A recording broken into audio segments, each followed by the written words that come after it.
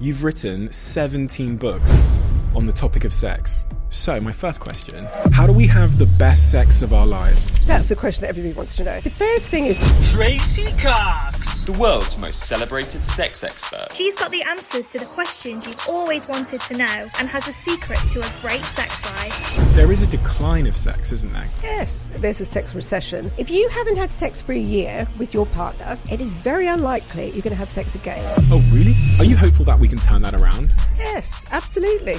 The key thing is Women's fake their orgasm. we have known that women don't orgasm through penetrative sex since Kama Sutra. And yet most men will go, yeah, I've heard about that. Women aren't having very many orgasms during partner sex. They're always fake. The way to solve the whole orgasm thing is, How do we predict if someone's going to cheat on us? number one, being close doesn't actually protect you against infidelity. You become so close to your partner, they're your best friend, you just don't see them as a sexual partner anymore. If you understand how sex works and if you can make sex good with your partner, affairs can be so preventable in so many different ways.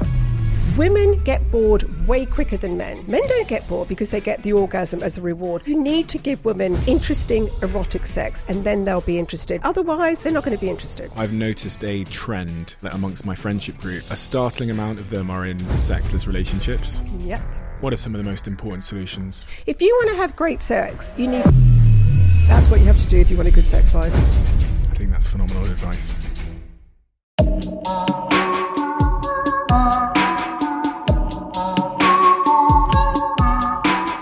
Tracey, I reached out to my team and I told my team that I wanted to have a conversation with the individual in the world that was best and most educated and most engaging on the subject matter of sex, because I've noticed a bunch of things in my personal life, in the lives of my friends and those around me. And I feel like people aren't having the right types of conversation about sex. I feel like we're avoiding it as a society. And I feel like sex is so intrinsically linked to performance and well-being and business and all the things I usually talk about. So they found you, and that's why you're here. So my first question is, who are you and what do you do? What is your mission? Right, I'm not a trained sex therapist, which is what everybody thinks I am. I'm a sex educator, which I think means that what I do is I look at all the research and look at all the sort of what's going on in the sex world in sort of an academic sense. And then I work out, okay, so that's all well and good, but what does this mean for you and I? Well, not necessarily you and I together, but people in the bedroom. So I bring it down to a sort of level that is more practical, that all my books are very much like, right, so here's what we now know about sex. Here's how this is going to help you in bed. So I think my job is to sort of get the research and make it into something that, you know, the average person can understand and make it work for them. So I sort of, I'm a sex educator is a better way to describe me. You know, part of the reason I wanted to speak to you, as I said at the start of this conversation, is because I've noticed a trend. I've started to smell it amongst my friendship group where a startling amount of them are in sexless relationships. Yep. And they're not, you know, your book here says great sex starts at 50. My friends the friends I'm talking about are in their 30s. Yes. And and there's lots of things here. There's lots of thoughts, and I want to figure out which ones are true. So I'm going to say a bunch of things which are inherently naive, and I know they are. So the first one is like, why aren't they having sex more often? And is that a problem? Are their partners to blame because they seem to want to have sex and their partners don't? Is it wrong? Are those relationships therefore broken, and should they break up with their partners because they're not having that much sex? So we'll go into all of that, but let's start with the point you raised about how lust and love are not necessarily great bedfellows.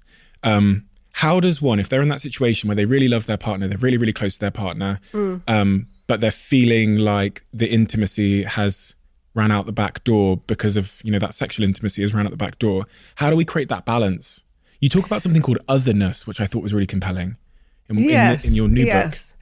Such a big question that is, because that's the question that everybody wants to know. How do you keep desire going long term? The otherness thing is all about the close couples kind of become like Tweedledum and Tweedledee. They don't do anything separately. But you need to have separateness from your partner. And this is why during COVID, no one had sex at all. In the beginning, it was like, fantastic, we can have sex at 11 o'clock in the morning. And then it was like, oh, we can have sex anytime we want. How unappealing is that? You know, the more available something is, the less we want it. But you need to separate from your partner. You need to be, you know, have your own identity and your identity with your partner. And that's the otherness that I talk about, is seeing your partner in the real world and seeing them when you're not with them. Like, so many couples only ever see each other at home in their house. They never see each other out. And if you go out, I remember once, very early on into the relationship with my husband, Miles, he was walking through a restaurant and I'd arrived first and he hadn't seen me. And he was walking through the restaurant and I saw a couple of women look over at him and I was like, shit, you know, he's really attractive. Well, I knew that, but he's, you know, and if I don't, you know, he's out there all the time, you know, like people are going to be attracted to him. So it sort of makes you lift your game a bit. So you need that. If you see your partner at home and, you know, hi, you only ever see them come through the front door, they become too safe. And I think when people say, oh, my partner would never cheat on me, I think, how rude is that? To think that your partner's never going to cheat on you, no matter what you do to them, no matter how horrible you are. That's terrible. That's like saying your partner, you know, is just a doormat that you can do whatever. I like to think that, you know, my partner's not going to cheat on me, but, you know, that makes me think that if I pledge monogamy, I pledge that I'm going to sexually satisfy my partner. I think you have an obligation to do that.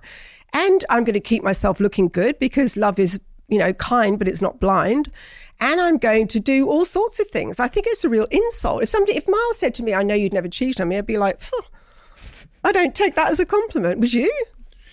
I think it's important to know that your partner will go and leave you if you drop the ball in a variety of different ways. And I think that one of the interesting points you raised there is about like physical appearance or keeping yourself well or keeping yourself attractive. Do you think, and I've asked a few people this over time, do you think we have an obligation to stay in shape, attractive, whatever it might be, for our partners? Yes, absolutely. I don't mean like you have to have facelifts or, you know, anything like that, but you should keep yourself as attractive as you can, each of you. And I think, you know, that's not just a physical thing, I have to say. It can be an intellectual thing. Yes, exactly. It's an intellectual thing as well, because desire goes, and especially, you know, the, you know, grumpy old man, grumpy old woman thing. When people age, I think that they become very set in their ways and, you know, become quite, you know, you don't want to be the bitter and twisted person. You could look like, you know, a Greek god. And if you're bitter and twisted, your partner's still not going to want to sleep with you. So yes, I do think we owe it to each other to say, you know, to look as good as you can and to be as positive as you can. There is nothing less sexy than being with somebody who's miserable all the time, who's a negative person. It's so interesting that some of the most attractive things I find in my partner are when I look over and see her doing her work and her thing. So it's funny, she doesn't actually know this, but last night I came home from work very, very late because I was out, did some talks and I came home and I got in through the door and my partner was sat at the kitchen table. It was about 11 p.m. at night, designing her new studio on her laptop with her headphones on. And I just found that I took a photo and it's on my phone. And I took a photo because I'm proud of her in one sense, but it was really lovely that when I walked through the door, it wasn't about me. She was busy doing her own thing. Absorbed in her own stuff. Yeah. And I kind of like walk past, and I can almost see how some people might find that threatening. I like, well, hey babe, give her a kiss. Like she kind of like kisses me back, but then goes back to the laptop. I'm like, this is nice. And I went over and I sat on the sofa on my own and just watched Manchester United. But there was something really attractive about it. Yeah, of course there is. I mean, watching somebody at work doing what they love is the moment when, that you're like, wow, this person's amazing. I mean, I would hate to be a person who, you know, the partner's at home waiting for you. Yeah. And where are you? And it's all about, so what have you done? Nothing much. How was your day? Yeah. It's not healthy for a relationship. That puts it too much on one person. If you want to have great sex, you need to have an interesting life. You need to be doing interesting things. You're not going to be having great sex if you're boring and you do the same thing every single day, because you just end up doing the same boring sex. You need stimulation all the time. And that routineness is the enemy of... The killer. Yeah. The killer for women. the killer for women, because women are the ones that find monogamy boring, not men. If you say to men, right, you could have the same sex, pretty much do the same thing every single time, 3 times a week for the rest of your life with this person, most men would go, all right, sounds right to me. If you said that to a woman, she would go, you are kidding me. But this is what's happening. Women get bored way quicker than men. And they do so because our orgasm is far more complicated than yours. I mean, intercourse is usually the main event for most couples' sex. Intercourse is like the big bit that everyone aims for, right? And that's great for men because intercourse very successfully stimulates the penis. You know, the penis wants to rub in and out of something, the vagina does a great job. Fabulous. For women, the clitoris is outside the vagina, that some of it is inside. And, you know, because the clitoris isn't that little tip, by the way. It looks like a wishbone. Imagine a wishbone, and the tip of the clitoris is at the top, and then it goes down the sides of the legs, right? That's the clitoris. Amazing. 10 centimeters long. So because the clitoris is on the outside of the vagina, intercourse doesn't cut it for most women. Only 20% of women can climax through penetrative sex. 20%. Right? That means 80% of women are not having their orgasms through intercourse. So if you're going to serve up the same routine sex, and most couples have sex the same way over and over again, every time they have sex, and that's your lot as a female, you're having sex which doesn't give you an orgasm, you're having sex which isn't exciting, isn't erotic, isn't, you know, in any way really interesting, women get bored. Men don't get bored because they get the orgasm as a reward. Women get bored because the sex is just not the right sex for them. So women's desire for sex goes down so much faster than men's does. So you need to give women interesting erotic sex and then they'll be interested. But otherwise, they're not going to be interested. There are 80% of women listening now that can relate. Yes. So... And it's funny because I was speaking to a friend of mine. I told them that I was going to have this conversation with you. And I said, what would you like me to say? And this was the question they had. And it's linked to what you just said. They said, I'm in a relationship where my partner is having the same sex over and over again. He's coming very quickly during sex. And I don't know how to broach the conversation with him about like, this isn't working for me without like embarrassing him or whatever it might be. What advice would you give to that person? Gosh, talking about sex is just the thing. I mean, do you talk about sex with your girlfriend? Yes. How long have you been together? 4 years now. Oh, well done. We're just very open with things. Yeah, well done. That's really good. Because most people talk a lot about sex in the beginning when it's all going well. Like, aren't we amazing? Yeah, wasn't that great? Lots of stuff. The minute there's problems, they tail off. And every sex problem can be solved if you talk about it. If you don't talk about sex, the tiniest sex problem can ruin your whole sex life. And the reason people don't talk about sex is that they're worried, exactly as you just said, that they're going to hurt their partner, that they're going to upset them. Well, you just be really tactful about it. And I always talk about the compliment sandwich. So say you want to say, so she wants him to be what? Give her more foreplay, something like that? Yeah, just he's reaching orgasm too quickly, and then she's obviously not enjoying it because he's over and she's still not, had her orgasm. No. Well, the mantra for that is she comes first. Always. The way to solve the whole orgasm thing in several ways, one of the ways is to have, give her orgasms through oral sex, fingers, vibrator, and then you go on to intercourse, which is when he gets his orgasm. So that's it's what a lot of couples do, a lot of straight couples do. You'll notice actually when I talk about sex, I talk about straight couples, the reason why is that gay couples have a lot better time of it because they've got the same issues going on. So it sort of helps if you go in lots of ways. But I would say, don't worry so much about, like, if she said to her partner, look, I really love our sex. I love our sex. I particularly like it when you do X. But when you used to do Y, give me more foreplay, give me oral sex. I really, really love that. Can we do more of that? So you're not saying, actually, you're not lasting long enough. And not lasting long enough is not going to be an issue with most women because they don't have their orgasms through intercourse anyway. So I think that men need to calm down about that. They feel like they have to go on forever and ever and ever. And it's like, well, she's not going to orgasm that way anyway. She's going to feel like she has to. And then you get the faking it and all that sort of stuff comes into it. But talking about sex is such a huge issue for people. And the funny thing about talking about sex is that once you've done it once, it's the first conversation, especially, I deal with couples who haven't talked about sex for 30 years. And that first conversation is excruciating. You're so like, oh my God, this is awful. I just want the, earth to move, like open and get rid of me. But once you move past that initial awkwardness, which seriously lasts like 3 minutes, then all of a sudden this relief, the amount of couples who say, oh my God, like I can say, actually, I don't really like it when you do that. Can you do this? And like, does it worry you that, my erection isn't as hard as it was when I was young? And you get reassurance, and then they're falling over themselves. You will never, ever, ever regret trying to talk about sex with your partner. It is the number one thing you can do for your relationship. So she should think about what she wants, be very specific.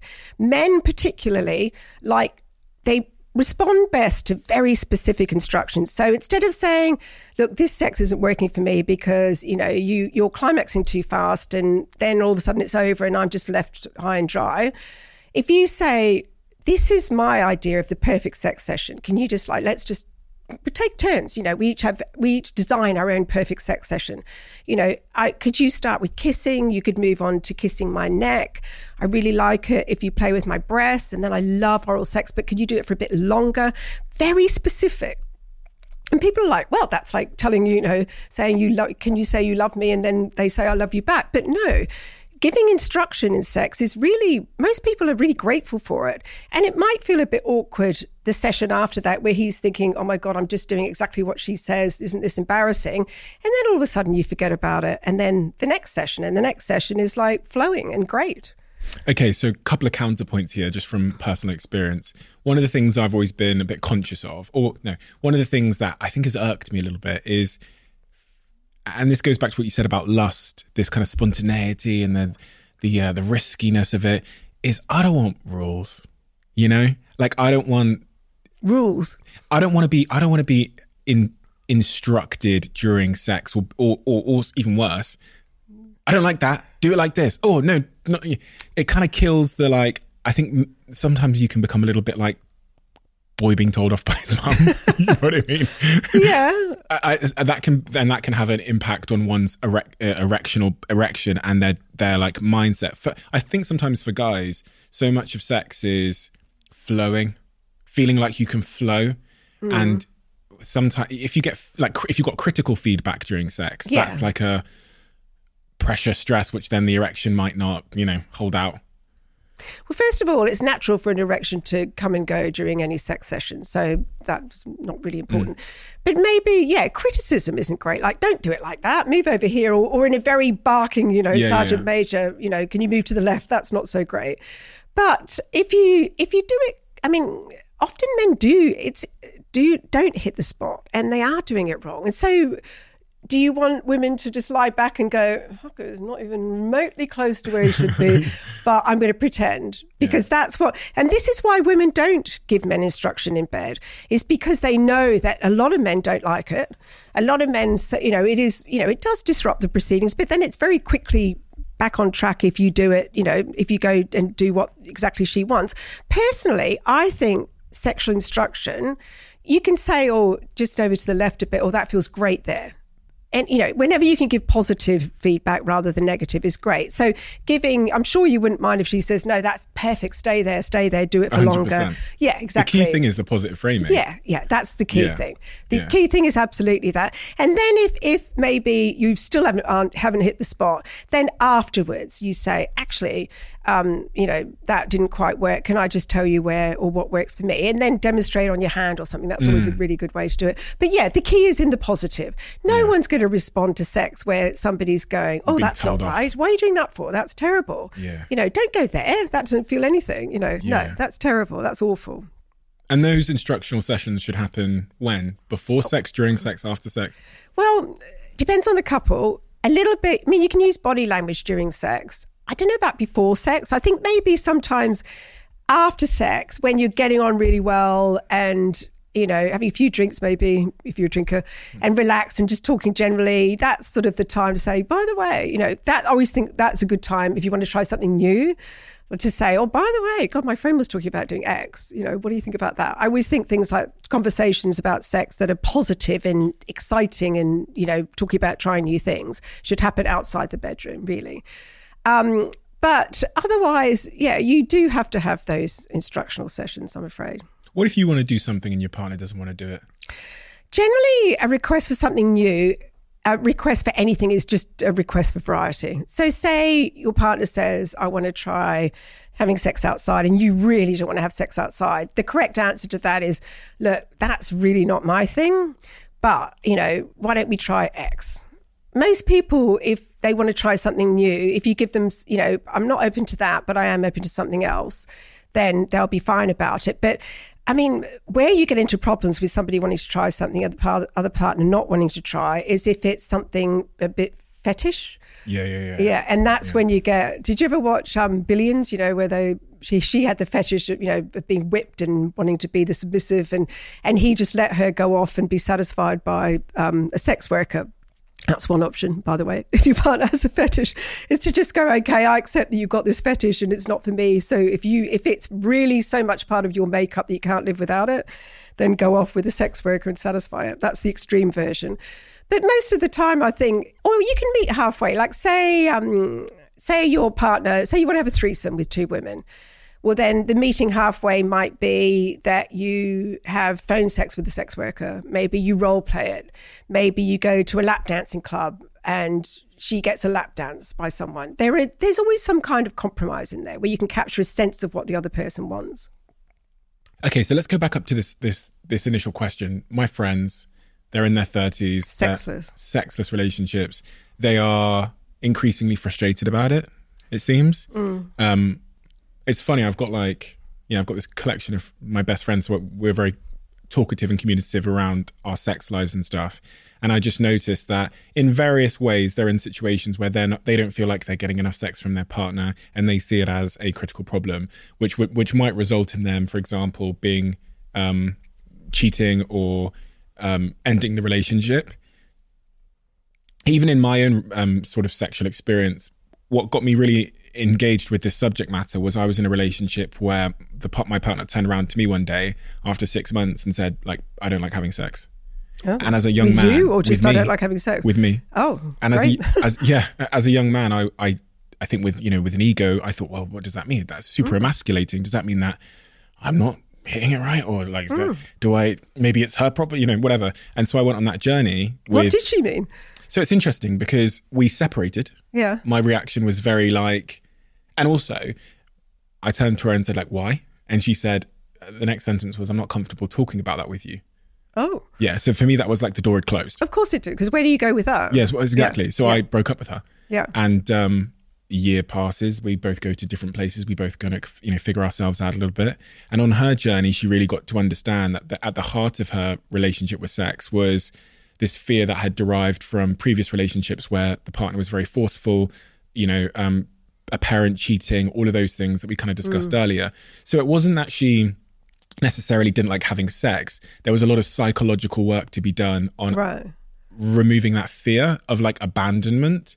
And really, if I made her feel safe, really, really safe, then the sexual appetite would return. That's what happened. Oh. So a year later, we get back together. We end up having the best sex of our lives on an ongoing basis.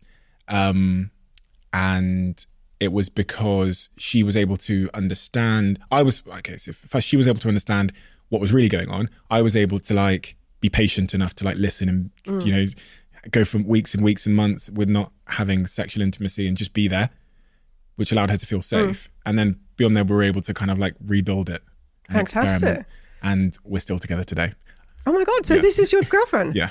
I'll have to ask her for permission to say this, so I'll show her the clip and make sure she's comfortable with it. But that's my current girlfriend. That's an extraordinary story. So we went from a point of, I don't like having sex, really, really bad situation, to the best situation I think one can imagine in that department. Obviously, communication was at the heart of it, letting my ego down. Always, yeah. And giving her space to, and I give the credit to her because she figured that out. But that's what got me really into the subject matter, because I've now got loads of friends that are in that situation. What I would say to your friends is, if your partner doesn't want to have sex with you, I wonder how good the sex is, because a lot of women say no. I'm presuming these are straight couples. A lot of women say no to sex because the sex that's on offer is not that interesting to them.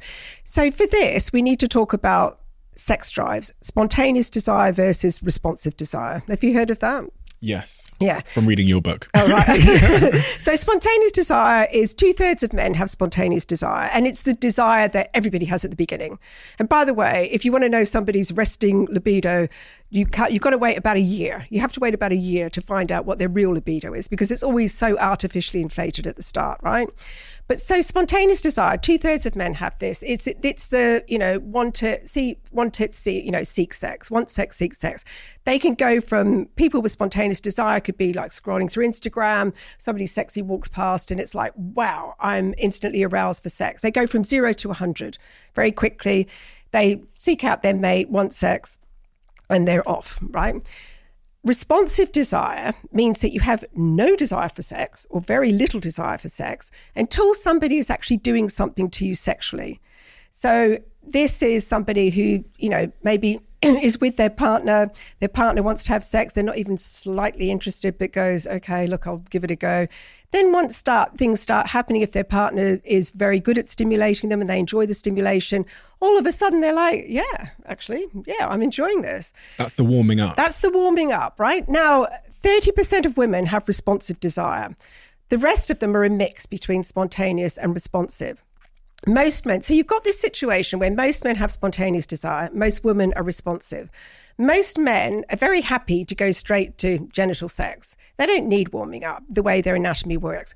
For women, foreplay isn't a luxury, it's a necessity, because in order for sex to be comfortable, you need the vagina to tent. So it literally puffs up so that it can, take a penis comfortably. So if you don't wait for that to happen and you go male style sex, go straight for penetration, she's not even off the starting blocks and suddenly you're penetrating, sex isn't great, and then it's all over. So for men, you could have not even thinking about sex to having finished within 10 minutes. For women, they need time to warm up because their sex drive is responsive. So they're almost like blinking it's over and they haven't even got to 5% desire. And this is the problem with couples. And that's with, I'm talking about a very basic couple who probably don't talk about sex and who aren't terribly sexually savvy. So I think people have an vague understanding that women need more foreplay. I mean, that's been drummed into men, hasn't it? But I think that what women don't understand is that women think, at the beginning it was great. It was all spontaneous. Desire was there. When you get into a long-term relationship, desire doesn't tap you on the shoulder anymore. You have to create it. And women, I think because that spontaneous desire is gone and they don't feel like sex, it just doesn't come out of the blue unless they start having sex, they think, oh, that just must mean I don't want sex anymore. Wow, something's wrong with me. I don't want sex anymore. You do want sex. It's just that you've got to have sexy things happening to you before you feel the desire for sex. And if people understood that, if women understood it better and stopped saying, oh, well, it obviously means my sex drive's gone. No, it hasn't. It's there. You've just got to have great stimulation and great sex to get it back. And the other thing about women is that we have this thing about that women want tame and they want romance and stuff. That's not true. So much research now shows that women like erotic, wild sex. I mean, they've done these experiments with women where they'll show them erotic videos and they'll wire up the genitals to measure genital response. So when you're aroused as a woman, blood flows to the genitals, same as men, and you lubricate. So they're watching all these videos, various sexy videos, and they have to say, full anything, is this arousing you? No, because society says no, we're not supposed to be. And the genitals are like, are you kidding? What are you thinking? This is fantastic. I'm absolutely, say yes to this, say yes to this. So there's such a big difference between what we're taught and what we would like. So if your girlfriend's saying no to sex and you're in a long-term relationship, it's because you're not giving her interesting enough sex. Give her exciting, erotic sex. Give her something like, actually, this is what we're going to do. I mean, look at 50 Shades of Grey. That got middle-aged women wanting sex, but women who hadn't wanted sex for 20 years. I remember being on a holiday with my husband and we started talking to this couple. And it was around the time when 50 Shades came out. And she knew what I did. And she said, God, I hadn't really had great sex with my partner. I wasn't interested in sex, for like 10 years. She said, I read the book. I'm sitting there at 2:00 in the morning. I'm looking down at my partner. I'm thinking, I really just want to wake him up and have sex with him. And she said, and I've never, and then she said, and I read the books and suddenly I was back into this erotic sex with my husband that I'd forgotten about. Like, you think of sex, it's like, oh God, here we go, kissing, a bit fumbling, and then the routine sex. But give people something interesting. Like all your friends, give her really interesting scenarios. Take her somewhere sexy, push her out of her comfort zones. Don't give her romance. Don't give her, give her sexy sex, and then they'll be interested. I'm thinking of my friends like posing that and how uncomfortable they'd feel. Really? Like, babe, I want to drive to the countryside and da-da-da-da-da. Because, when you've been with someone and you've become that kind of sibling thing that you described earlier, they might almost look at you with a bit of... Horror, yeah. Yeah, you wouldn't go straight from not talking about sex to like, and we're going to go to a lap dancing club tonight. And no, you have to have the conversation. You have to bite the bullet and have the conversation. Because the thing about sexless relationships, if you haven't had sex for a year with your partner, it is very unlikely you're going to have sex again with your partner unless you confront it head on. If you just think, this will pass, it will never pass. You're not going to suddenly go, oh my God, look at that. We haven't had sex for 5 years. Let's go to bed now. No, it's got to the awkward stage. So, 30% of couples who have been together for 2 years or more don't have sex. 2 years, not 10 years, 2 years. 30%. It is very easy to get out of the habit of sex. And once you're out of the habit of sex, the less often you do it. And then couples get into this thing where it's like, God, we haven't had sex for ages. But you know what? Next weekend, we'll have this marathon sex session and that'll make up for it all. And then the marathon sex session is like, oh, God, how am I going to find time for that? Or, that's a bit daunting. And then, of course, you'd have to have sex for like 6 weeks to make up for the session. So it just becomes more and more insurmountable. So I always say to people, just have little bite-sized bits of sex. Sex doesn't have to have a beginning, a middle and an end. Like, have a big snogging session.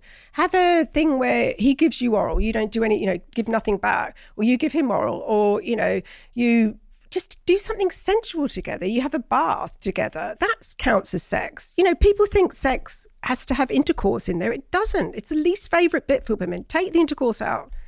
Start doing little bite-sized stuff to reconnect sexually. It's like a frog in a frying pan, that old analogy of how slowly that, the frog doesn't realize it's being heated in the frying pan until the water's boiling and it's dead. Like, it happens very, very gradually in relationships. Yes, it does. And then you get to a point where you go, how the hell did we get here? Yeah.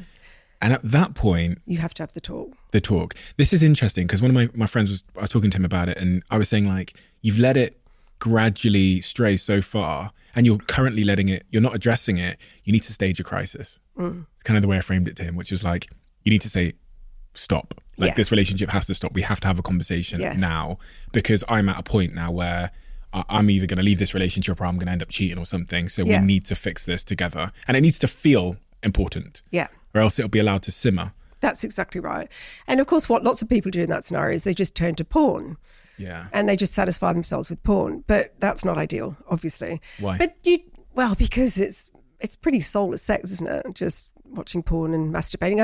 It's really funny about porn, actually, because I used to have a great relationship with porn. I used to say to people all the time, like, porn is your friend, watch it with your partner. It's great for, if you've got a high sex drive and your partner doesn't, it you can satisfy yourself. It keeps your imagination, peaked.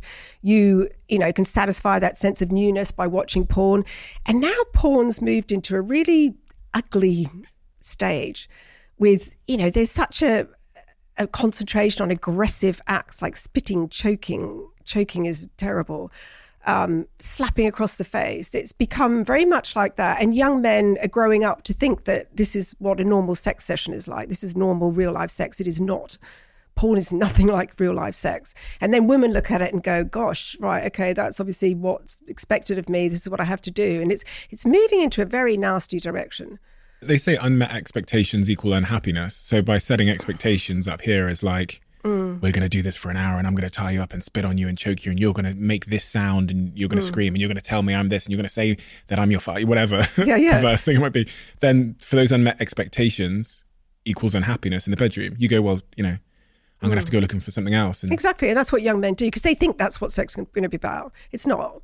So then they keep looking for the girls who will give them that. And then girls very quickly figure out, okay, if I want to be liked, I have to do that. I've just done a big thing on choking. And I interviewed all these young girls, and it was horrifying. It was they've been, I mean, between 58% of college students between the age of, had all been choked. I think 30% of them had been asked. And I'm not talking about, symbolic choking of just putting a hand on the throat, which even that freaks me out. But I'm talking about, cutting off wind supply. There was one girl who told me she was 21. She'd gone out with this guy. He seemed really nice. He started choking her. She said no. She passed out. She woke up next to this guy who was asleep. He then and then she got herself out of there and was like, oh my God, terrified. He texted her the next day and said, oh my God, babe, the sex was awesome. Let's meet up again. And she was just like, how could you possibly think that was good? And that worries me a lot. I think sex, I think, is moving in a great way in lots of ways, particularly for young women, except for things like that. I think that is terrible. So, no, you don't want to be satisfying yourself with porn. But you have to have the conversation if sex is now out of your marriage. You cannot just let it go and be the elephant in the room, because exactly what you said is going to happen. You're going to leave or you're going to cheat. So you sit down with your partner and you say, listen, we really need to have a discussion about this. I love you desperately, but I miss our sex. We used to have lovely sex. I love having sex with you. You're really desirable. It's can we talk about why this isn't happening anymore?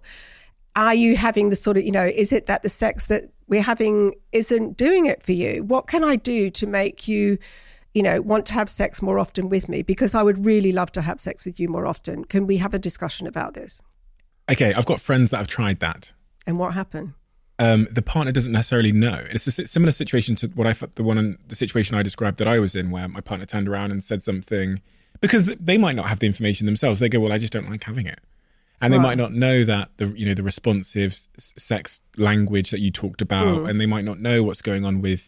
Oh, I see. The partner might not know why she doesn't want to have sex. Why she or he doesn't like having sex. And then you kind of hit a wall, don't you? Well, that's when you educate yourself. That's when you read a few of my books to give you a bit of education.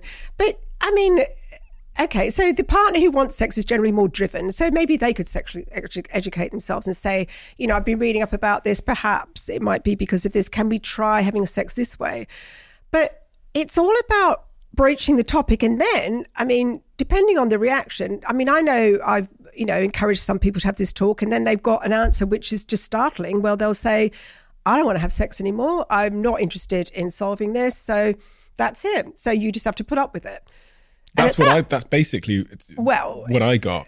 If somebody says that to you and and you've tried on several occasions, and I think that is grounds for walking out myself. And I did. Yeah. Yeah.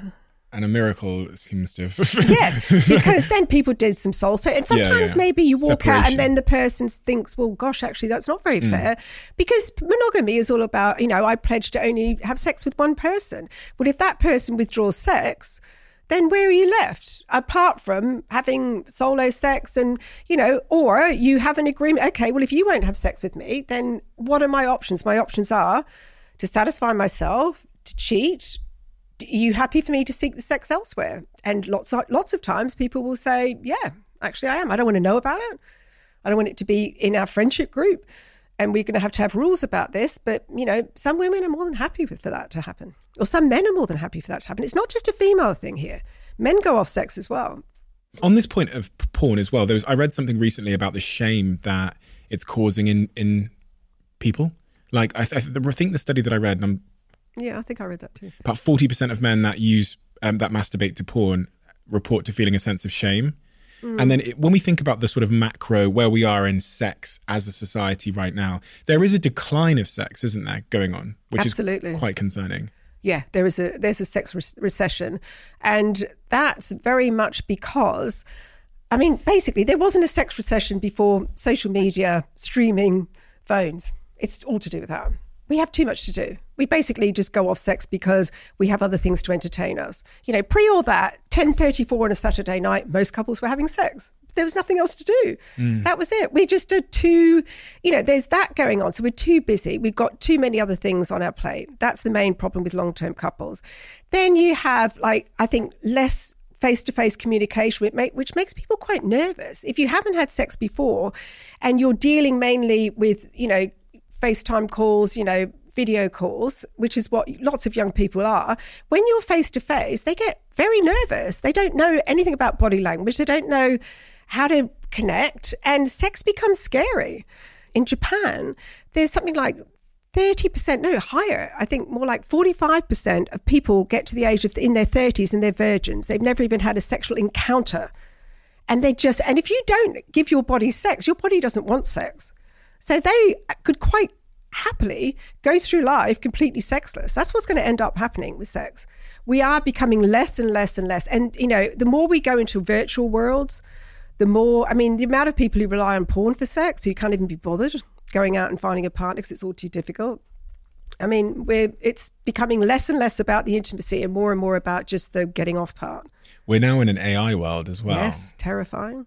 Which is very interesting. Yes. Because you're now, we've heard about sex dolls and stuff like that over the years, but a sex doll that can speak to you with such depth and reason and apparent emotional nuance and understanding is really, really scary. Mm-hmm. You can think, I was thinking about all the different ways that AI is going to disrupt us as like the social fabric of society. And one of the really clear ways that was, you can now have a sex doll in your house that speaks to you, that comforts you, that understands your problems, understands what you're going through and can give you unbelievable advice, will never shout at you, will never criticize you, and will please you in a personalized way. It will learn how to please you.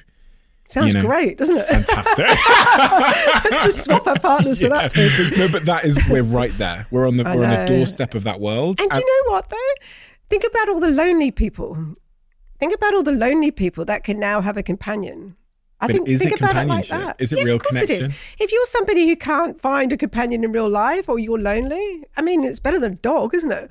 I think that's got some really nice applications to it, but it's also got some dire applications to it, because then it ultimately we'll end up with no population, will we? Because no one will be having sex with a real person. Yeah. So I think you can see the short term. Oh well, Dave's going to be slightly less lonely potentially, right?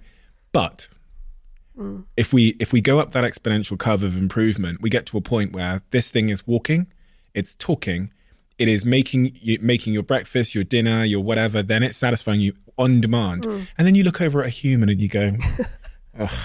They're going to be more interesting than humans, though, aren't they? That's what I'm saying. They're going to be more interesting. They're going to be better in every way. No, I think humans will be more interesting, surely. You think? Do you want somebody it's like a yes person? I don't want a yes person in my life. I want somebody who's going to challenge me. But do people think they do? Yeah. I think people will choose the short term without thinking about the long term of connection and companionship over time and challenge and different solving problems.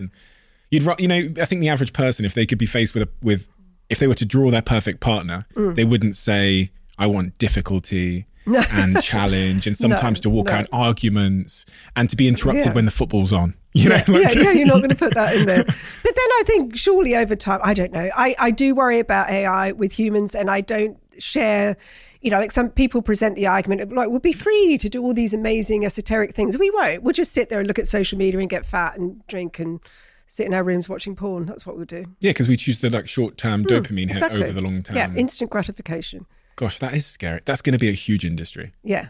It already is a big industry. Is, yeah. But these living AI sex dolls will be a huge industry. I don't think they've quite perfected the robot bit though, have they? So there's a couple of things happening in tandem. Elon Musk is working on his own robots at Tesla. We have Boston Robotics, I believe they're called, who have been working on robots for a long time.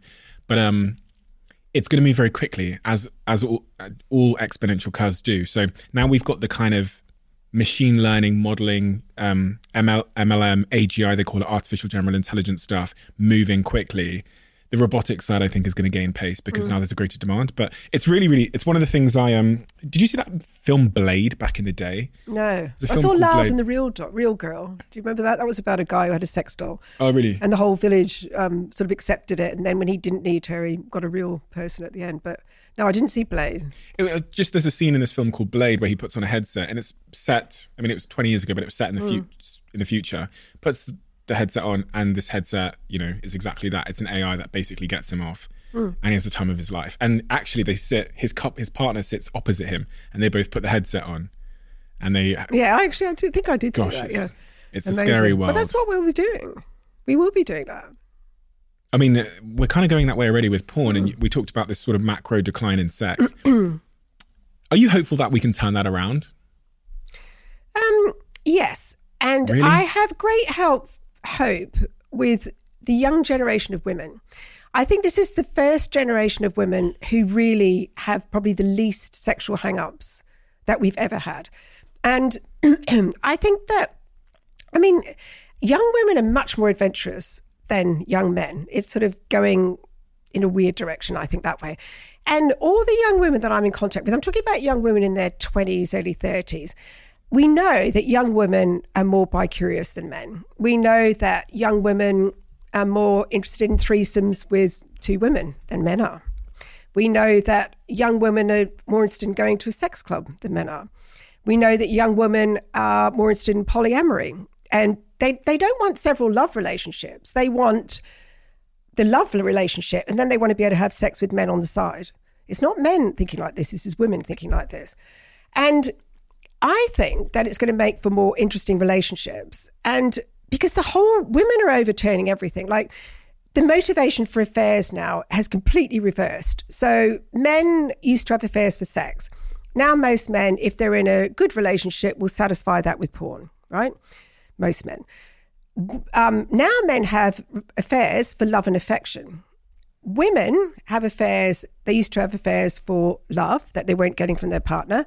Now they have affairs for erotic sex. Sex where they're not looking after their partner. They can be selfish. They don't have to care about whether they hurt his feelings or say, don't do it that way. They're not going to care about whether Stephen doesn't like it if he's being instructed. It's like, do that, do this. They want that sort of sex, right? And that's why they're having affairs. So I feel like my hope is that women are going to take the charge and go forward, and we're going to end up with sex that's more interesting, sex that's less doing everything to please a man, more equal. You know, this is what I need, this is what I want, this is what you need, this is what you want. Let's work out the best way to do that together. Not where, you know, because so many women still now, that's the thing that does disappoint me, is still have sex to please men, still pretend to have orgasms during penetrative sex, because society is brainwashed. We have known that women don't orgasm basically through penetrative sex since Kama Sutra, which was written in the 3rd to 5th century. And yet most men will go, yeah, I've heard about that. It hasn't happened to me. I've just been really lucky. All my girlfriends, you know, I mean, it's just like, they're faking. They're faking because the girl before faked and they feel they have to fake. And, you know, every depiction of sex is that, you know, everybody has this mutual orgasm, simultaneous orgasm together. And that's just how sex is. Well, it's not like that. It's totally not like that at all. Speaking of young women, in your book, Great Sex Starts at 50, one of the things you talk about is the issue of sort of sexual confidence and sexual self-esteem. Talk about that in the opening chapter of the book. And I found it really compelling, really interesting that women view themselves differently when they look in the mirror, which has a libido impact. Body image is terrible. They've just done a study which looked at 20 years of studies. So they did a study on all the studies on body image. And it turns out that it impacts every single area of sex: regularity of sex, enjoyment of sex, arousal, desire, orgasm. And it makes sense that if you don't like your body, you're not going to want anyone to look at it or touch it. It is the biggest problem with women today and their sex lives, is that often, you know, this is the other thing with your friends. You know, have they just had babies? Has their body changed? You know, are they not feeling so desirable? You know, desire, I think, feeling desired by your partner is much more important to women than, you know, anything else. If your partner looks at you in a, you know, like, God, you're so hot, you're so sexy, that is the biggest turn on of all. And if you're feeling not great about yourself and your mindset is so much down on yourself that you think, how could he possibly look at me and think that I'm attractive? Then you'll never feel that. Your partner could fancy you to death, but you're never going to feel it because your brain's just gone, nope, I am not sexually attractive anymore. So that is a real problem. It's a real problem. And do you know what the solution is for that? It's not to go off and get a facelift or get your hair done or lose weight or go to the gym more. Though actually going to the gym more is one. Exercise is really good for your sex drive and for your self-esteem. But the other thing is that cures body image is actually to have sex more. If you have sex more often and your partner enjoys it, your brain goes on a subconscious level, well, you know what? It can't be that bad because he's having sex with me or she's having sex with me, whoever's having sex with you, they're enjoying it. And so your brain starts to make sense of it all and go, okay, right, I'm obviously not as undesirable as I think. And it starts to sort of become better and more able to be dealt with. So the more you have sex, the better, because it gives you confidence. And sexually confident women who think they're good in bed, so increase your skills as well. If you're worried that you're not a great lover, read up on it, buy some of the books, go online, look up technique, because technique is very important. And the better lover you think you are, the less you worry about what you look like in bed. We all know that sexually confident women win all the time. And sexually confident women put on weight the same way other people do as they get on in life, etc., etc. Their bodies are different after pregnancy, but they don't focus on that. They're like, hey, I'm a brilliant lover. Who cares? He's not looking at that. He's just thinking how fantastic I am.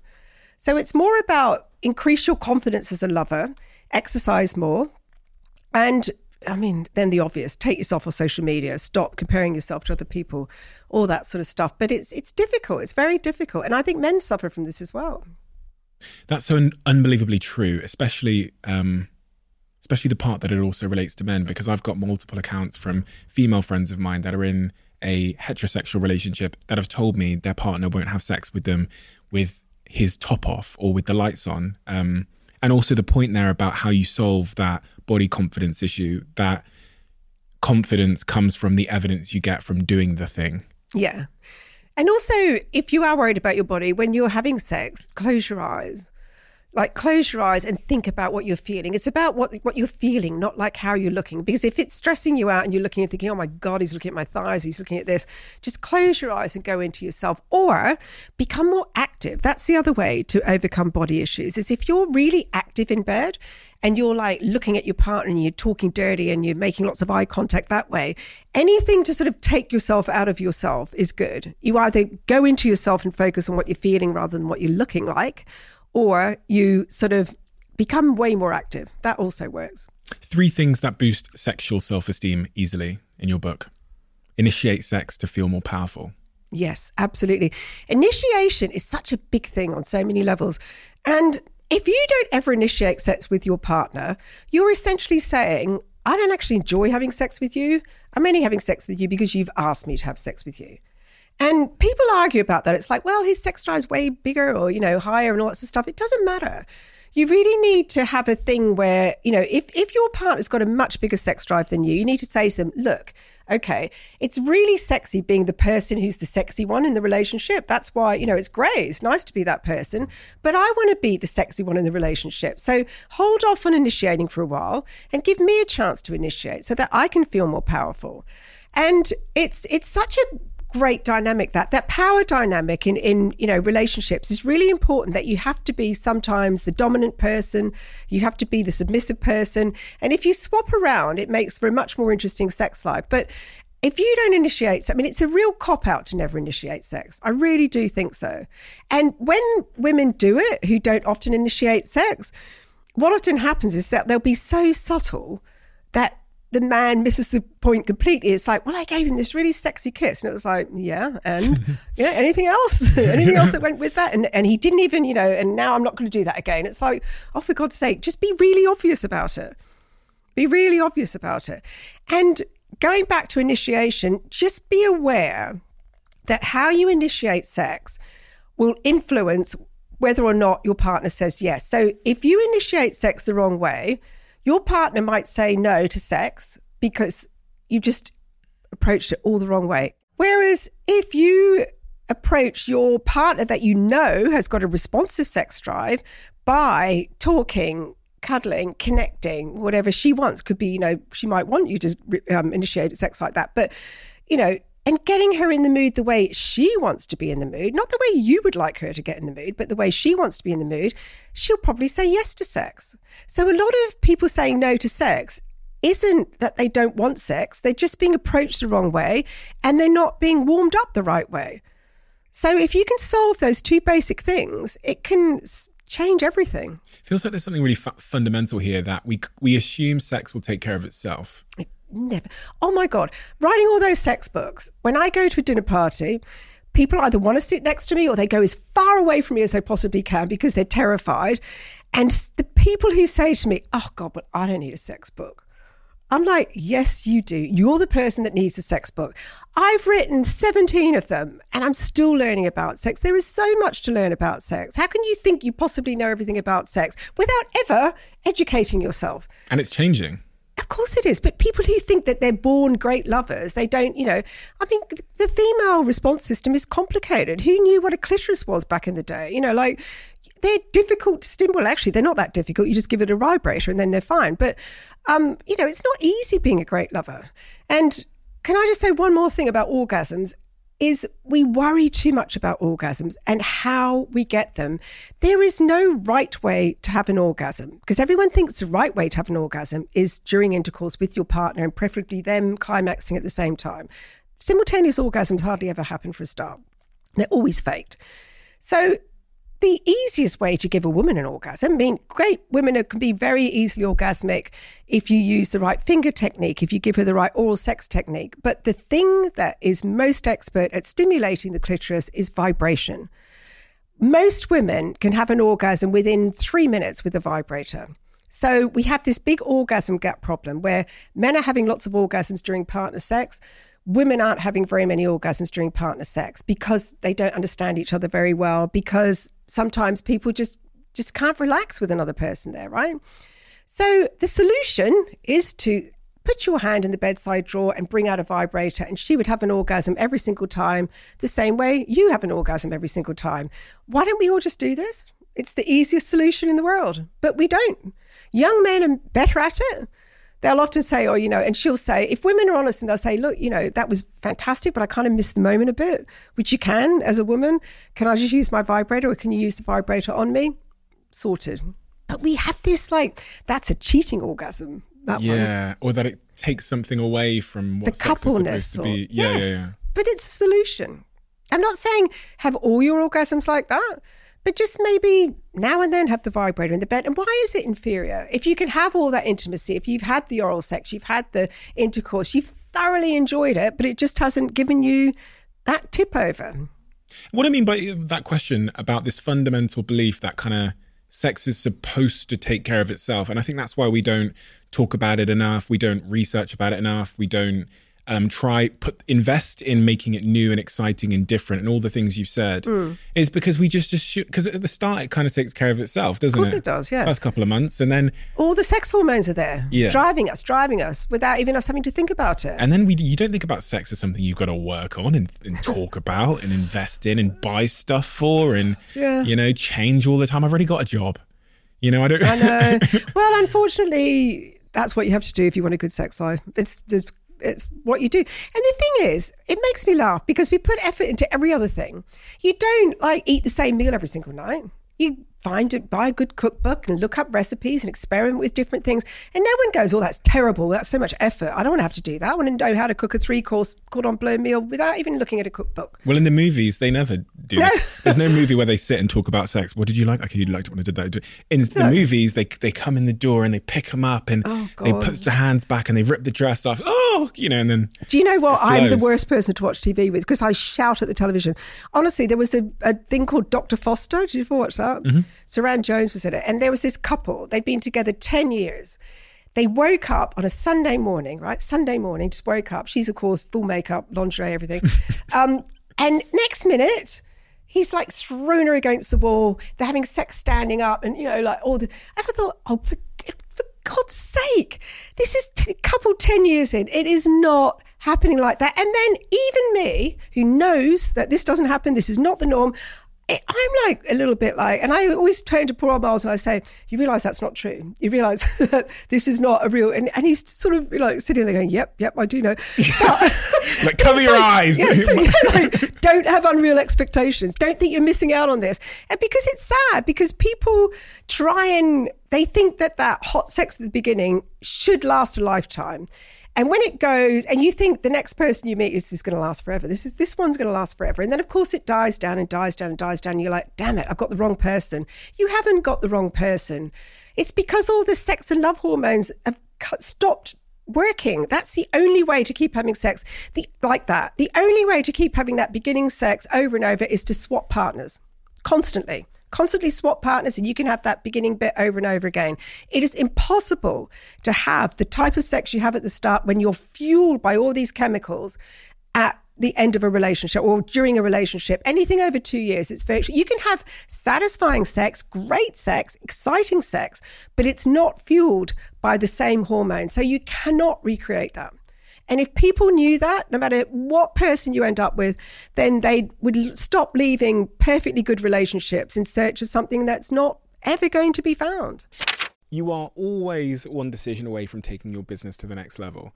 And a decision that's helped me to transform my business is moving over to NetSuite, who I'm excited to say are a sponsor of this podcast. If you don't know already, NetSuite is the #1 cloud financial system, bringing accounting, financial management, inventory, HR into one platform and one source of truth. It's reduced IT costs because it lives in the cloud, so you can access it from anywhere. And the cost of managing and running multiple systems because it's in one unified business management suite. My team and I don't have to worry about tasks being manual and clunky. And it means that I can be more efficient and to focus on more important things like bringing you the best episodes and guests on this show. So I become one of the 37,000 companies that have already made the move over to NetSuite. NetSuite has extended its one-of-a-kind flexible financing program for a few more weeks. So head to netsuite.com/Bartlett for a free product tour. Back to the episode. I've talked in this conversation as if sexless relationships are unhappy relationships. Yes. But that is not true, is it? No, it's not true. You can often have, people do instantly think if they're not having sex, oh my God, divorce is coming soon. No, you can sex isn't the be all and end all for everybody. Lots of people have very low sexual libidos. If you've got two people who have low sex drives, they have a lot of sex at the beginning or maybe not even that much. And then all of a sudden it fades off. They're perfectly happy. Some people are happy having, one great session every 6 months. That's enough for them. It keeps them perfectly satisfied, so long as both of you are like that. But what doesn't work is if one of you is highly sex driven. In the beginning, we all worry about compatibility. Please match up with somebody who has the same sex drive as you. And I know it's artificially inflated at the beginning, but don't commit to anything until you're 6 months in, 8 months in, a year in. Don't marry anyone under that because you don't know what their sex drive is. Wait until after a year and then you see. And it's very difficult if you've got a massively high sex drive and your other one doesn't. But you can be perfectly happy in sexless relationships so long as both of you are happy with that. And also, they used to define a sexless relationship as couples who had sex 10 times a year. Now, plenty of couples, especially couples over 50, only have sex 10 times a year. And they were indignant to be described as sexless. So now they've changed it to a sexless relationship is one where sex hasn't happened in a year. And that's a low sex relationship to be 10 times a year. But it's all dependent on where you're at in life. Like if you've just had babies and they're under 2, you're not going to be having a lot of sex. If you're 18, you just got together, you're going to be having an awful lot of sex. If you've just gone through menopause or perimenopause and everything's gone to hell, you're not going to be having sex at that period of time. So there is no one size fits all thing. So find your normal is what I would say. And if your normal is no sex, so long as you have a conversation about it, that's fine. But what you cannot do is stop sex and not talk about it. That is really, really dangerous. You've got to have some kind of discussion, even if that's getting into bed one night and one of you says, we don't have sex much anymore. Does it bother you? No, it doesn't really bother me. Good. Even if it's that. But you need to have lots of affection, you need to make up for that. Don't stop touching physically, because when sex stops, people often stop touching each other because they're worried that that's going to lead to sex and that's going to be awkward. So keep up the effect. That's why you've got to have the chat. If you don't have the chat, affection stops. And if affection and sex stops, then you are in trouble. If you've got lots of affection, you're okay, so long as both of you are happy. Interesting. But you're not going to be happy if one person doesn't want sex to stop and the other one does. That doesn't make for a happy relationship at all. And in that situation, is it right to then just leave? No, you have to chat.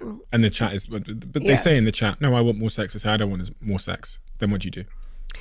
Well, then you look at exactly, you sort of go through a process. So you have the chat. You talk about, you make sure the sex that's on offer is good sex for the person who doesn't want it. You look at anything around it, like, have they got any childhood issues that need dealing with? What are their, do they not want to want? If they don't want to want, then you need to look at what happened, sexual trauma. If the person that doesn't want to have sex with you is willing to look at ways to become more sexual, stay, of course, stay. There's always hope. Yes, there's tons of stuff you can do. You can strip sex right back to basics where you don't have penetrative sex for a year. You might do the Sensate Procus program, which is all about touching each other without sexual intent. And it might be that you have to go almost like you've got to learn how to have sex all over again. If your partner's willing to try, anything's possible. Definitely don't walk out.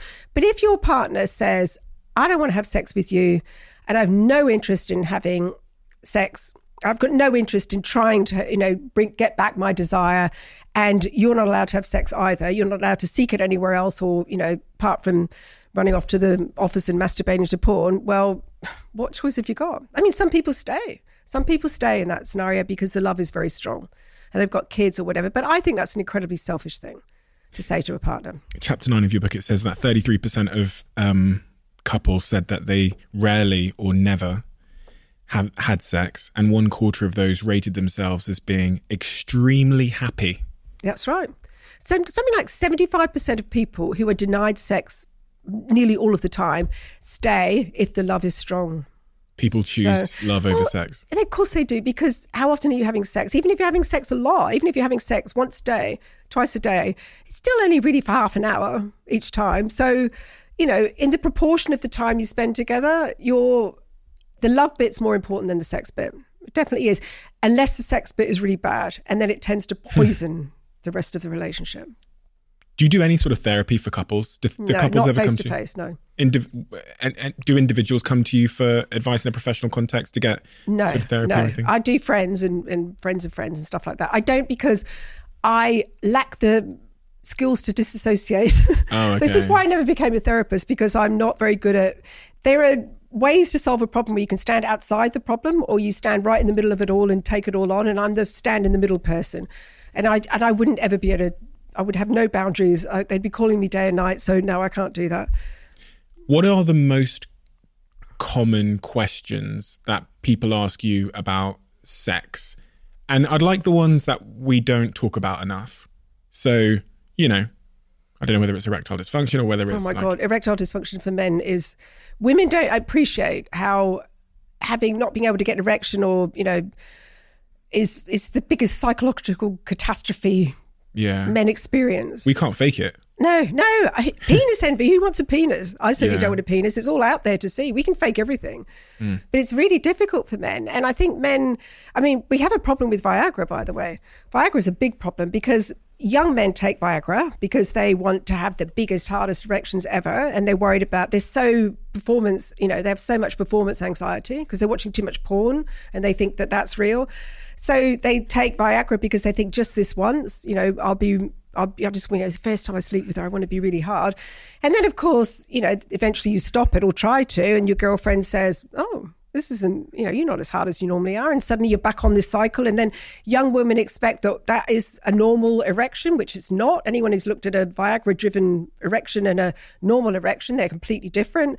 And then on the other end of it, you've got older couples who, we've got two problems with when you get over 50 or 60. Men have erectile dysfunction and women have, dry vaginas and very, the vagina basically atrophies. So they've solved it for men. Great. Take this pill and suddenly you're like you were 18 again, but you're still with this vagina that's not 18, where it's going to hurt like hell. And then the man who suddenly got the swinging penis is like, well, what am I supposed to do with this? And then he goes off and cheats with somebody because he's so happy to have this big rock hard erection again. Is there a relationship between age and infidelity? I'm not sure about that. I would say As in men cheating later, more likely to cheat later in life, or I know that middle-aged people cheat a lot because that's when you've got choices. Yeah, you've got choices. You're traveling, you've got money. It's probably easy to get away with. You're bored. You've had the kids. You've started to take everything for granted. Things like that make people cheat. It's opportunity, temptation, and your moral code. It's not to do with love. It is to do with respect, though. Red flags in relationships. The most compatible couples have compatible life goals. Something I've heard you say before. Yes. I think that is really important because it is all about its timing is so important. And life goals. Say you've got the perfect relationship now, your girlfriend's great. Say suddenly you decided, right, I want to go off to Africa and work with pygmies for 5 years. This is my life goal. What's she supposed to do? Of course, it's important to have the same goals. If you've got one person who wants adventure and you like to be hiking every weekend and, camping, my idea of hell, they're not going to match well with somebody like me who wants to be in a nice hotel and, having lots of cocktails. You know what I mean? Like, I don't mind the odd camping and hiking, but do you know what I mean? Like, you've got to be compatible. There's some stereotypes that still sort of exist and linger around sex and men and women being, one of the ones that I was reading about in chapter 6 of your book is studies show it's not true. Men have a higher sex drive than women. Women have a different desire for sex, which you talked about. Studies also show it's not true that monogamy is harder for men than it is for women. We tend to think that men are the ones that cheat. Exactly. Which has never made sense, because if we just pretend the world for a second was, do the heterosexual equation, every time a man is having sex in a heterosexual world, so is a woman. So, the numbers don't quite add up. One would assert, just from looking at the numbers, that it's got to be quite close to like 50-50 to some degree. Yeah, of course. And also, like, if you look at the stats on who's happiest, the happiest people are single women and married men. They're the two happiest groups of people always. Single women and married men are the happiest. But the happiest groups of people, like not married women. Married women like end up doing all the jobs, and married women aren't happier than single women. Single women are happier than married women, and married men are really happy because they get everything done for them, basically. What role do kids play in this whole equation? Oh my God, kids! I think really make the love part better, I suppose, because you've created that thing, but they're terrible for sex. Terrible for sex. I mean, the minute the kids come along, you can kiss goodbye for sex for 5 years, really. Really? And people freak about it. And they're like, it's never going to come back. And it will come back. Of course it will. But, all your energy is going to children. So I think if you're going to have kids, you've got to accept that your sex life is going to take a backseat for a long, long time. Don't panic about it. Keep having little sexual connections that aren't necessarily including intercourse, little bite-sized pieces of sex, and you'll be fine. But don't kid yourself that it's not going to change your sex life, because it will. Boy, will it. Some people think that having kids will save the relationship. Oh, God, no.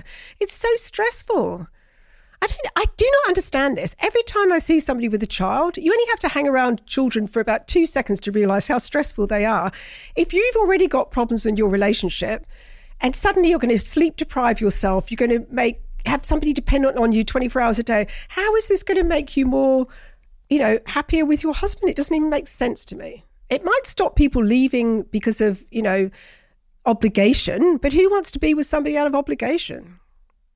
You said something that in your work that a neuroscientist told me on this podcast, which is that after the first year, non-parents are generally happier over time than parents. It's kind of a controversial idea.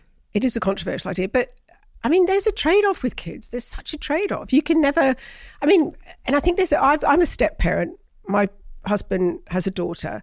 And when we're going through hassles with Sophia, which she's a little darling, but also can be a little devil, let me tell you, he can sleep. I can sleep. Miles can't sleep.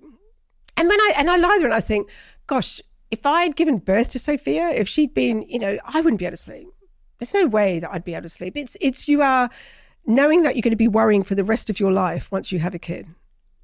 It's such a big responsibility. And when you have that responsibility, it means, you're not going to be able to you're not selfless. You become selfless then, don't you? You can't be selfish and have a kid. Well, you can be a really bad parent, but it's different, isn't it? It's really different. I'm sure, but then parents say, well, you're the one that's missed out because you don't have this incredible, and I have such a good relationship with my mum and my dad, and us 3 kids are all milling around them. They're like 87 and 89. I'm thinking, no one's going to do that for me. Who's going to do that for me? I have to pay for it. So there is that. When I hear that stuff, I do wonder if it's the term happiness is the confusing thing, because, you know, a parent might say it's given me such a sense of purpose or meaning. Yeah, of course. If you ask me in a survey on a Tuesday how I'm feeling after staying up till fucking 2 a.m. because this kid was screaming, I'm probably more likely to report at any given moment to being less happy. But if you zoom out, there's more meaning and purpose. One might say that to try and provide the counter argument. I mean, how many people, if you say, what's the best thing you've ever done? They say having children. Yeah. Everybody says that. Yeah. And they can't all be lying. No one says a promotion at work or whatever else they say. No, they don't.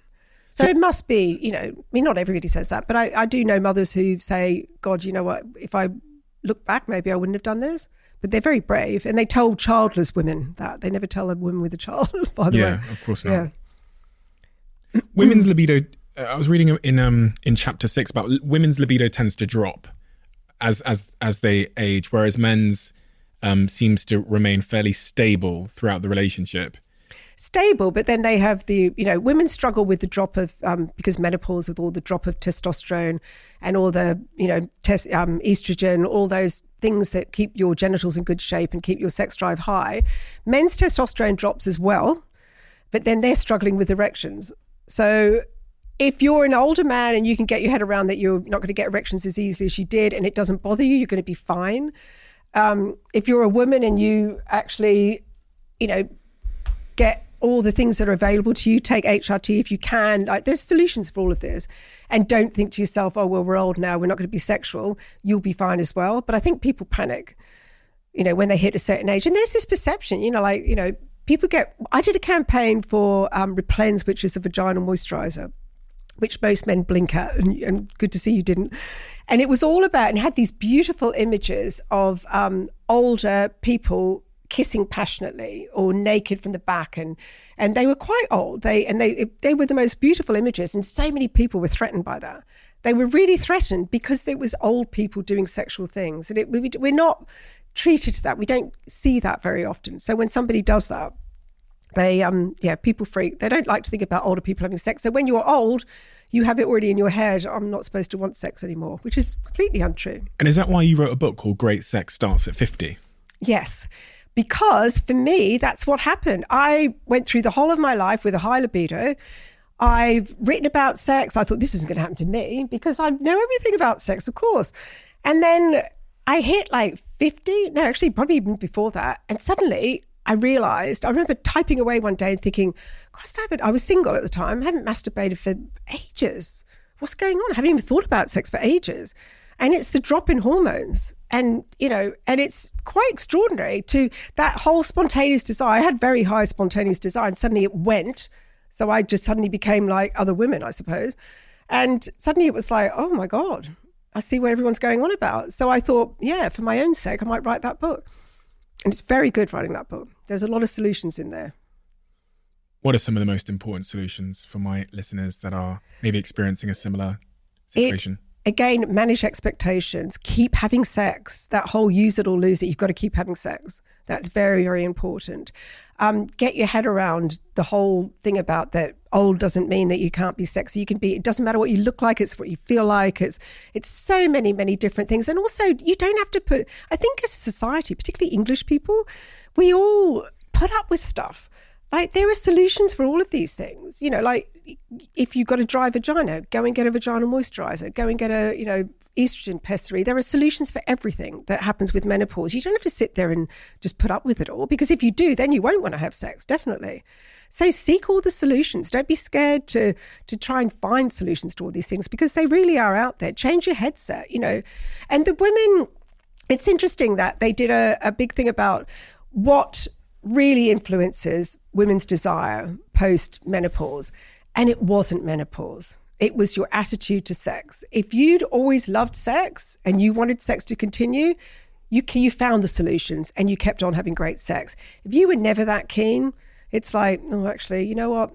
Here we go, an obstacle. What a great sort of excuse to never have sex again. So its attitude was way more important to how good the sex was after menopause, nothing to do with menopause. It seems again like one of the foundations behind all of this that's kind of hiding in the back room as it relates to people's libido and their attitudes to sex is that kind of childhood experiences we talked about, which is super tricky to unpack and even become aware of. And we all have our own childhood experiences of sex, intimacy, relationships, some cases, in the worst cases, abuse and all of those things. Yeah, it's terrible. That we need to find a way to overcome first or address first before we can even That's right. have a... And I mean, particularly for men, often their first childhood experience of sex is being caught masturbating. And how the parent deals with that is very formative, because if it's like, absolutely, what are you doing? You know, like, it's really filthy, it's dirty, it's like, what are you doing? Then they are going to continue to masturbate, because pretty much they do, but they're going to try and do it faster and faster and faster. So every time they masturbate, they're going to be trying to get it down to as quick as possible time so that they don't get in trouble again. And then they end up with rapid ejaculation. They can last 2 seconds before they ejaculate. So that's affected their sex life in a purely physical way. It sets us up in so many different ways, our childhood, you know. And I mean, I was lucky to grow up in a household where, I don't know why our household was like that, but we just talked about sex openly. I suppose my sister worked for family planning, which helped, but that was later. So I don't know, my mum and my dad were really cool talking about sex and things. And so I grew up thinking, oh yeah, all households are like that, but they're not. It's an unknown unknown. So how do you go about even solving for those things? I guess you have to go to therapy and start unpacking it. Yeah, well, just unpack it yourself. You have to just think about, you don't necessarily have to go to therapy. There's so much. I mean, the joy of the internet is there's so much online that you can do. If you typed in, you know, I don't like sex as my parents, you know, taught me. There's a book called Sex Smart, actually, which is very good about childhoods. Sex Smart, it's called. Sex Smart, okay. Yeah, you can still buy it. It's an old book, but it sort of delves into all of this. And yeah, I mean, I think I'm so pro therapy. I think everybody should go to therapy. No one has a perfect childhood. And in fact, having a perfect childhood can also set you up for things. So, you know, if you have a problem with sex, you know, going to see a really good sex therapist could sort it out very quickly. So don't leave it too late. God, I work out and I can't even pick all these books up. This isn't even all the books, is it? No. So you've got Hot Relationships, How to Have One, Great Sex Starts at 50, The Sex Doctor, Fix Your Love Life Fast, Hot Sex, How to Do It. We've got Dare. Ooh, about fantasies. Oh, that looks very 50 Shades. It is a bit. More hot sex. Okay. Would like to meet. Yeah, that was the TV show I did about dating. Yeah. Ah, yes. Okay. That's interesting. With that. There's a question there I should ask, because I'm thinking again about a friend that's just popped to mind. Is there something going on with male and female dating in terms of it becoming more difficult in the modern day and age? Yes. There's some stats that one of my podcast guests shared about how women are having less children, and they're finding it more difficult to date and to find a compatible male in the modern way that society is designed. And I've got friends that are, you know, around that sort of mid-late 30s range that are really, really, really struggling in the modern world. It's almost men or women or both? Women. Right, yeah. I almost suspect that I actually don't have that many friends that are in that region that aren't. But it's almost like there's a generation almost caught in a gap where you're Gen Z, native to social media, the internet. You know, that's where they grew up. And then maybe the older generation already partnered off because, you know, they met someone at church. Or and then you've got this generation who are caught in the gap. Are they all high-achieving women? Yeah. Yeah, exactly. That's the problem. So what happens is you get, and this is why there are more and more single women now, because more and more women are high-achieving. So they're not like looking for a husband straight away. And when you've got a big gene pool of people to, you know, like when you come out of uni or even before you go into uni, because lots of people meet at uni and stay together, you've got this big, you know, like numbers game. You've got loads of women single, loads of men single, and you sort of all hook up. And if your motivation is to get married and have kids, and that's your only motivation, you're going to find a partner early and that's it. Job done, keep going, right? Assuming it all goes well. But if your motivation isn't necessarily that, if you want to go on to university, you know, get your career sorted and then turn around and have kids, like at 30, okay, right now, achieved, I'm at the past, you know, where I want to have kids, and I can take a bit of a break here. And then suddenly, where is he? Well, he's not there because he's already been taken up by everybody else. And men traditionally don't like dating high-achieving women unless they're high-achieving themselves. And the amount of high achieving women is getting higher and the amount of high achieving men is getting lower. So you've got even less of a pool to choose from. So the answer for the women is to think outside the square and think, right, okay, do I really need the guy who's got the degree? Because high achieving women like to go for high achieving men. So is that statistically? It's just generally what happens, isn't it? You sort of, if I've got a degree, I want somebody else who's got a degree. So then you have to change your wish list a little bit and think, okay, I'm going to, I'm not going to be as rigid with my, must-haves, and perhaps, think about things like, well, does it really matter how much he earns if I'm already earning lots of money? Isn't kindness, generosity, sense of humor, attractiveness, just general chemistry, isn't that enough? So if you go for those qualities, you end up a lot better off and end up happier as well. Is that against our innate wiring? Because, some people sometimes say that men care less about the financial resources of their partner. So does that kind of go, for me, if I'm a woman and I'm looking for a partner, am I going to look for someone who is kind of up and to the right? Probably. But that doesn't necessarily work. See, for me, that didn't work because if I'm like very alpha female. So whenever I went out with an alpha male, we were just like hated each other. It's like, I'm the boss. No, I'm the boss. No, bugger off. No, I'm controlling you. No, it didn't work at all. Very competitive. I'm too competitive. They were too competitive.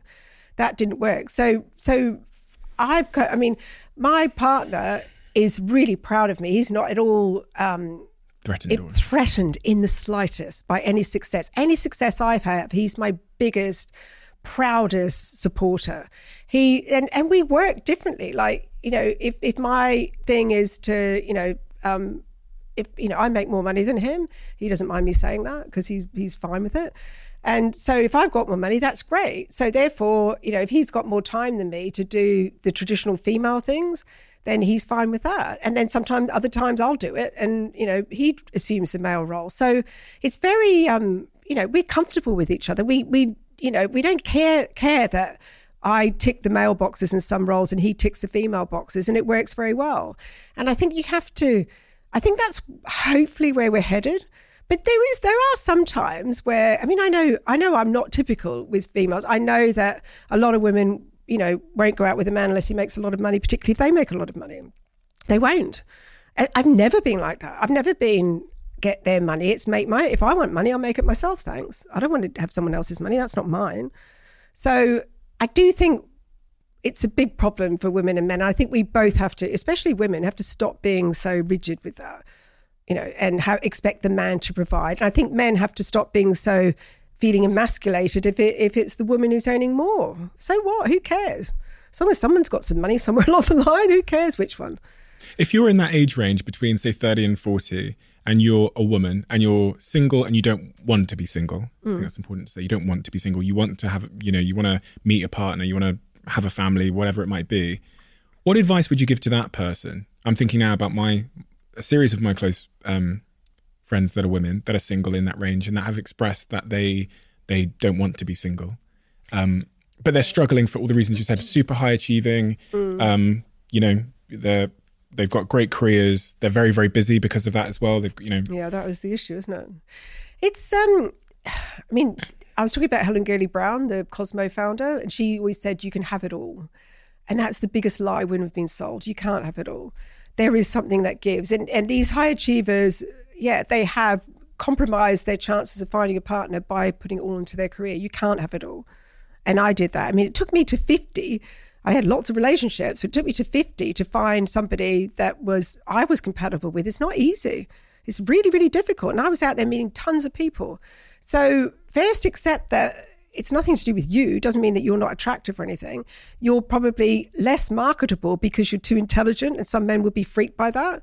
And you're too successful, and some men would be freaked by that. They don't know what to do with you. And it makes them feel bad because they're going to those traditional patterns like, how she's not going to go out with me. I'm not as successful as her, so I'm not even going to try.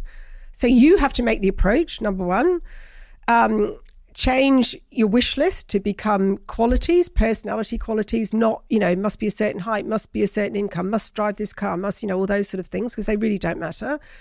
And also date outside of type. Like, go out with people, look beyond the exterior, see what's inside. Like, I think that we're very quick to go, oh, no, I can't go out with that person. You know, like, go on a couple of dates. And even if the first date's a disaster, go on 2 or 3 dates. Go on at least 3 with people.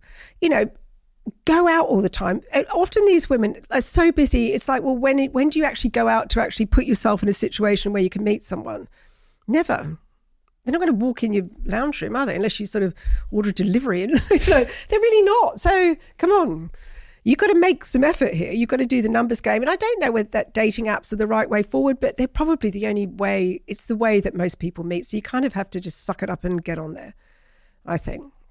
I think that's phenomenal advice. I was really, really happy you said that as well, because I know certain friends of mine are going to be listening. And hate me for it. No, I don't think so. I think it's an opinion. It's one that makes sense. And I think that's all that anyone can deliver on this podcast, and that's why I like it. It actually matches the opinion I had from a man previously on this podcast who received quite a when a man says those kinds of things, I don't think it's received as well necessarily, because they're speaking from a place of like, they don't have the lived experience, and there's a lot of like gender inequality things that are, you know, historical things with men.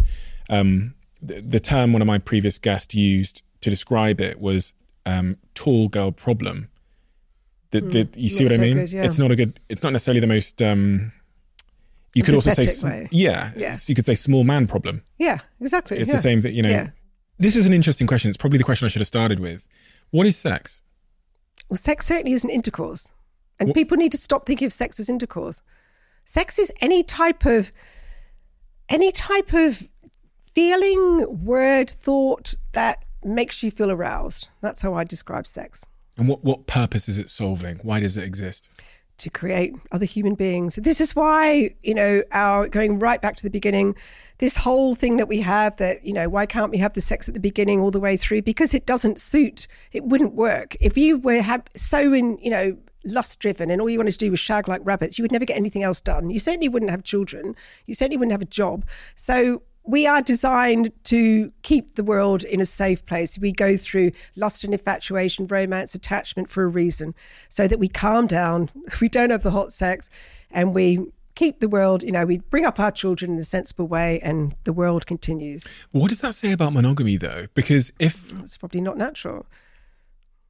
That's what I was going to say. Because if my sex drive is deteriorating to any degree, one would suggest that's encouraging me to go shag someone else. Well, it is, but you don't, because you love your partner. So it's a trade-off. It's always a trade-off. You can have the love and this contentment and the companionship. And this is why older, you know, you asked about infidelity statistics. Older people don't cheat very much who are in good relationships, because they're not having that drive, that lust is gone. You know, your sex drive is lower as you get older.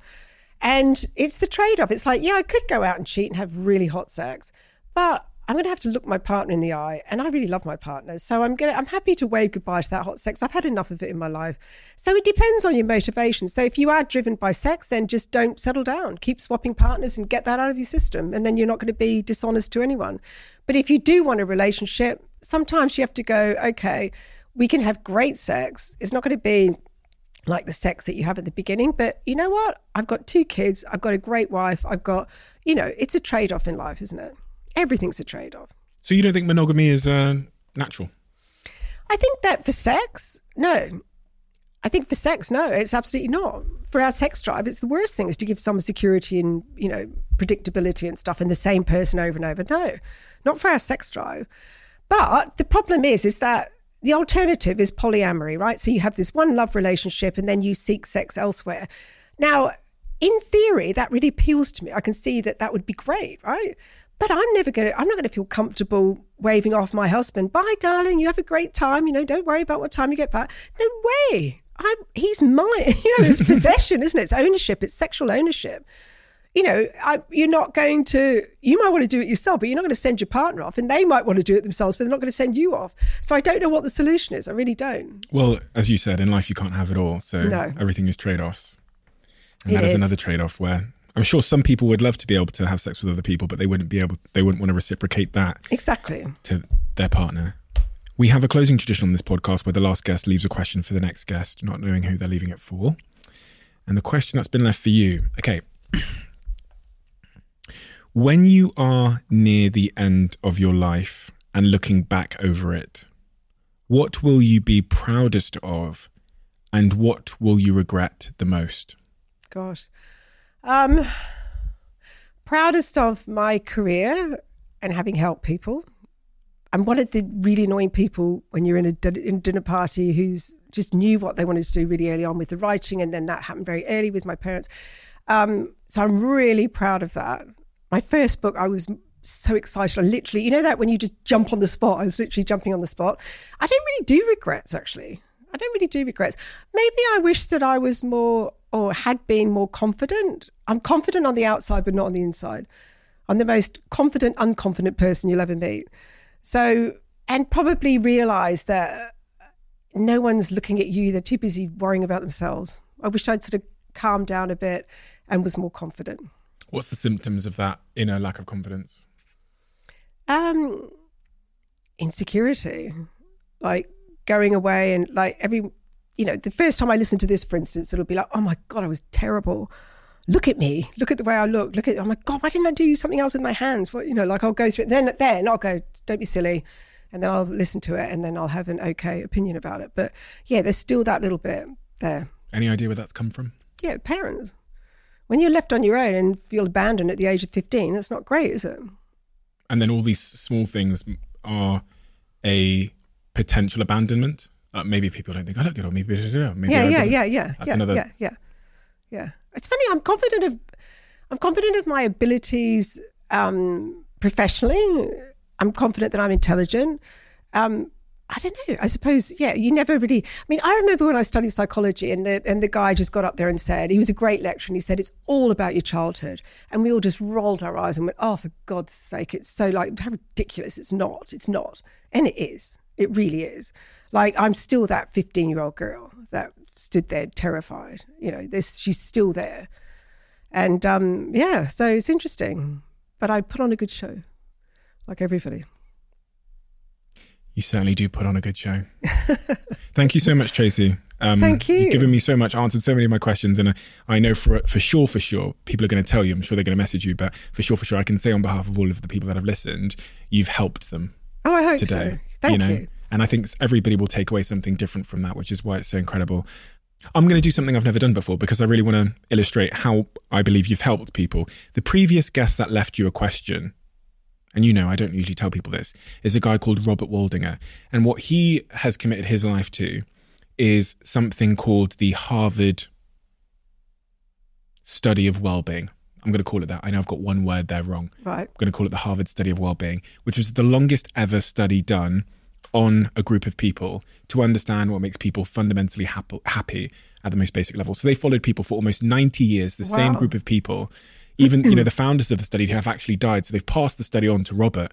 And at the very heart of what they found on this study, which ended up being a TED Talk, which has done 45 million views, it's one of the most listened TED Talks of all time, is that the thing that makes us most happy in life and also healthiest in terms of an insulation from stress is relationships. It's number one. Men that have positive romantic relationships live 14 years longer, women 7 years longer. That's right. And one of the things that ends great relationships and leads us to isolation and loneliness is sexual issues.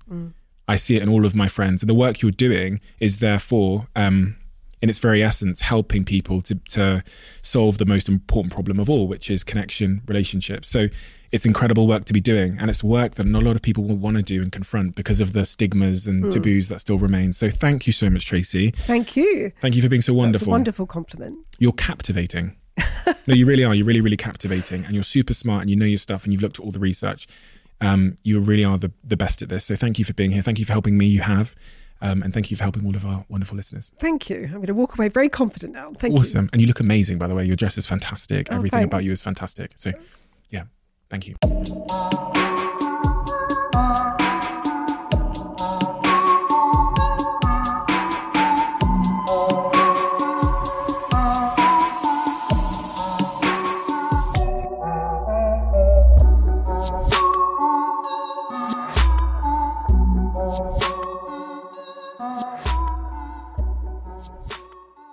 You are always one decision away from taking your business to the next level.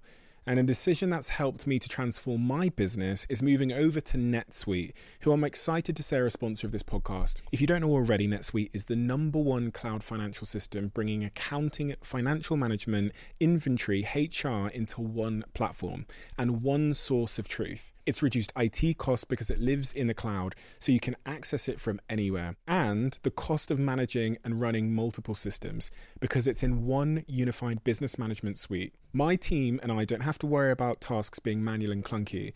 And it means that I can be more efficient and to focus on more important things like bringing you the best episodes and guests on this show. So I become one of the 37,000 companies that have already made the move over to NetSuite. NetSuite has extended its one-of-a-kind flexible financing program for a few more weeks. So head to netsuite.com/Bartlett for a free product tour. Back to the episode.